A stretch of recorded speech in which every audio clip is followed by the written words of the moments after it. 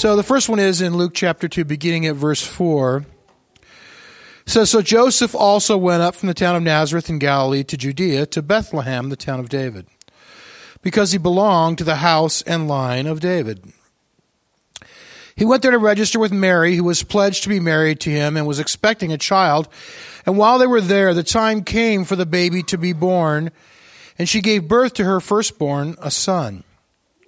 She wrapped him in clothes and placed him in a manger because there was no guest room available for them. And then the second little passage also comes from the Gospel of Luke, but it's a little bit later, chapter 15. And Jesus is speaking here. And he says this, Suppose one of you has 100 sheep and loses one of them. Doesn't he leave the 99 in the open country and go after the lost sheep until he finds it?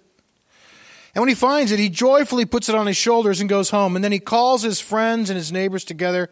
And he says, Rejoice with me, I found my lost sheep. So the story about the shepherd is really about God.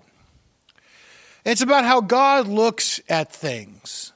And his perspective on everything is a little bit different than ours.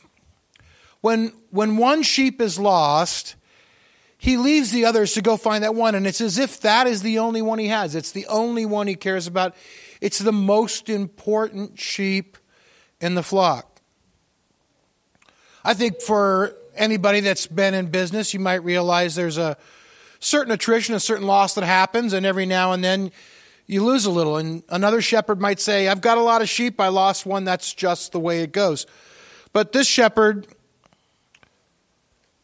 looks at each sheep as important as each other sheep.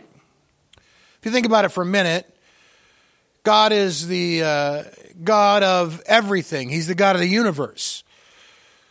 When it says God so loved the word world there is actually cosmos, and it doesn't mean just this world. It means the whole of creation. And if you think about creation, the world, the sun, the moon, the stars, and any other planets, and any other suns, and any other moons, and any other stars, you realize that's a big place. And in the midst of all that, God loves every sheep. It's really counter to how we think. We tend to be, especially today, I think, in our culture, obsessed with bigness. We like things that are big. We think if something's big, it's better.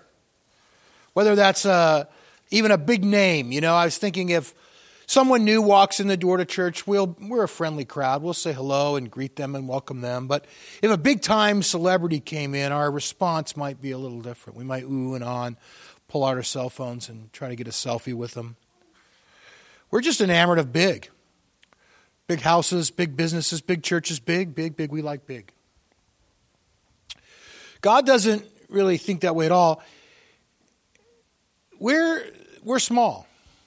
In the scope of creation, each one of us is small. And yet God cares about each one of us. And the story of the shepherd shows us how God sees things. Scripture tells us he cares about every sparrow that falls to the ground. And I was thinking if he cares about the birds, he certainly cares about you.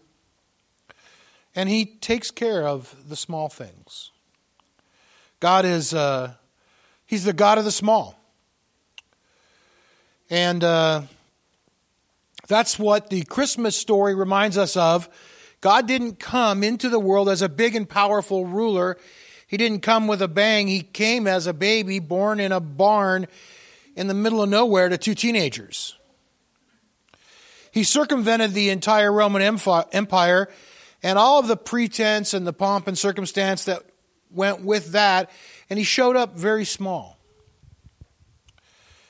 And that's a part of his holiness as well. Holy means to be separate, to be distinct, to be different than everything else. And God refuses to conform with the worldly obsession with bigness. He really is the God of the small. And I think the holiness of the nativity scenes that we see and that we have in our homes really is the smallness of them. God is so anti everything big.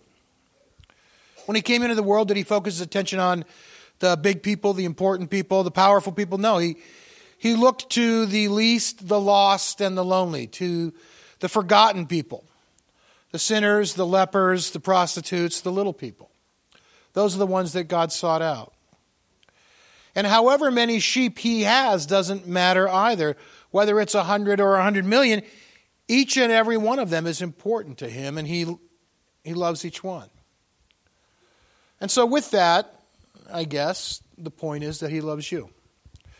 He looks for you and he cares about you. And each and every lost sheep, no matter how close or far we are from God, how distant we become, he'll leave the others behind and come to look for us, as though maybe you were the only one. You're special to him. Each one of us is the apple of his eye. God came into the world in smallness, and he looks to and he loves the small. So, my encouragement to you this Christmas is really to look for God in the little things. I think we miss God sometimes. We're sometimes looking for the big things, and he's in the little things. Find the God of the small. I will tell you this. I believe you will see God the most profoundly in the little things. Even in the church, we tend to like big things. We like big churches, big rallies, big conferences, big crusades. And I mean, certainly God is in those things. I'm not saying that he isn't. But I really do think he's the most profound in the little things. It's fun to me having the kids in here tonight. I see God when I look in the face of my granddaughter and grandson, who the doctors said wouldn't live when they were born. And now they're running around here causing trouble. I hear God and feel God in the songs that we sang tonight.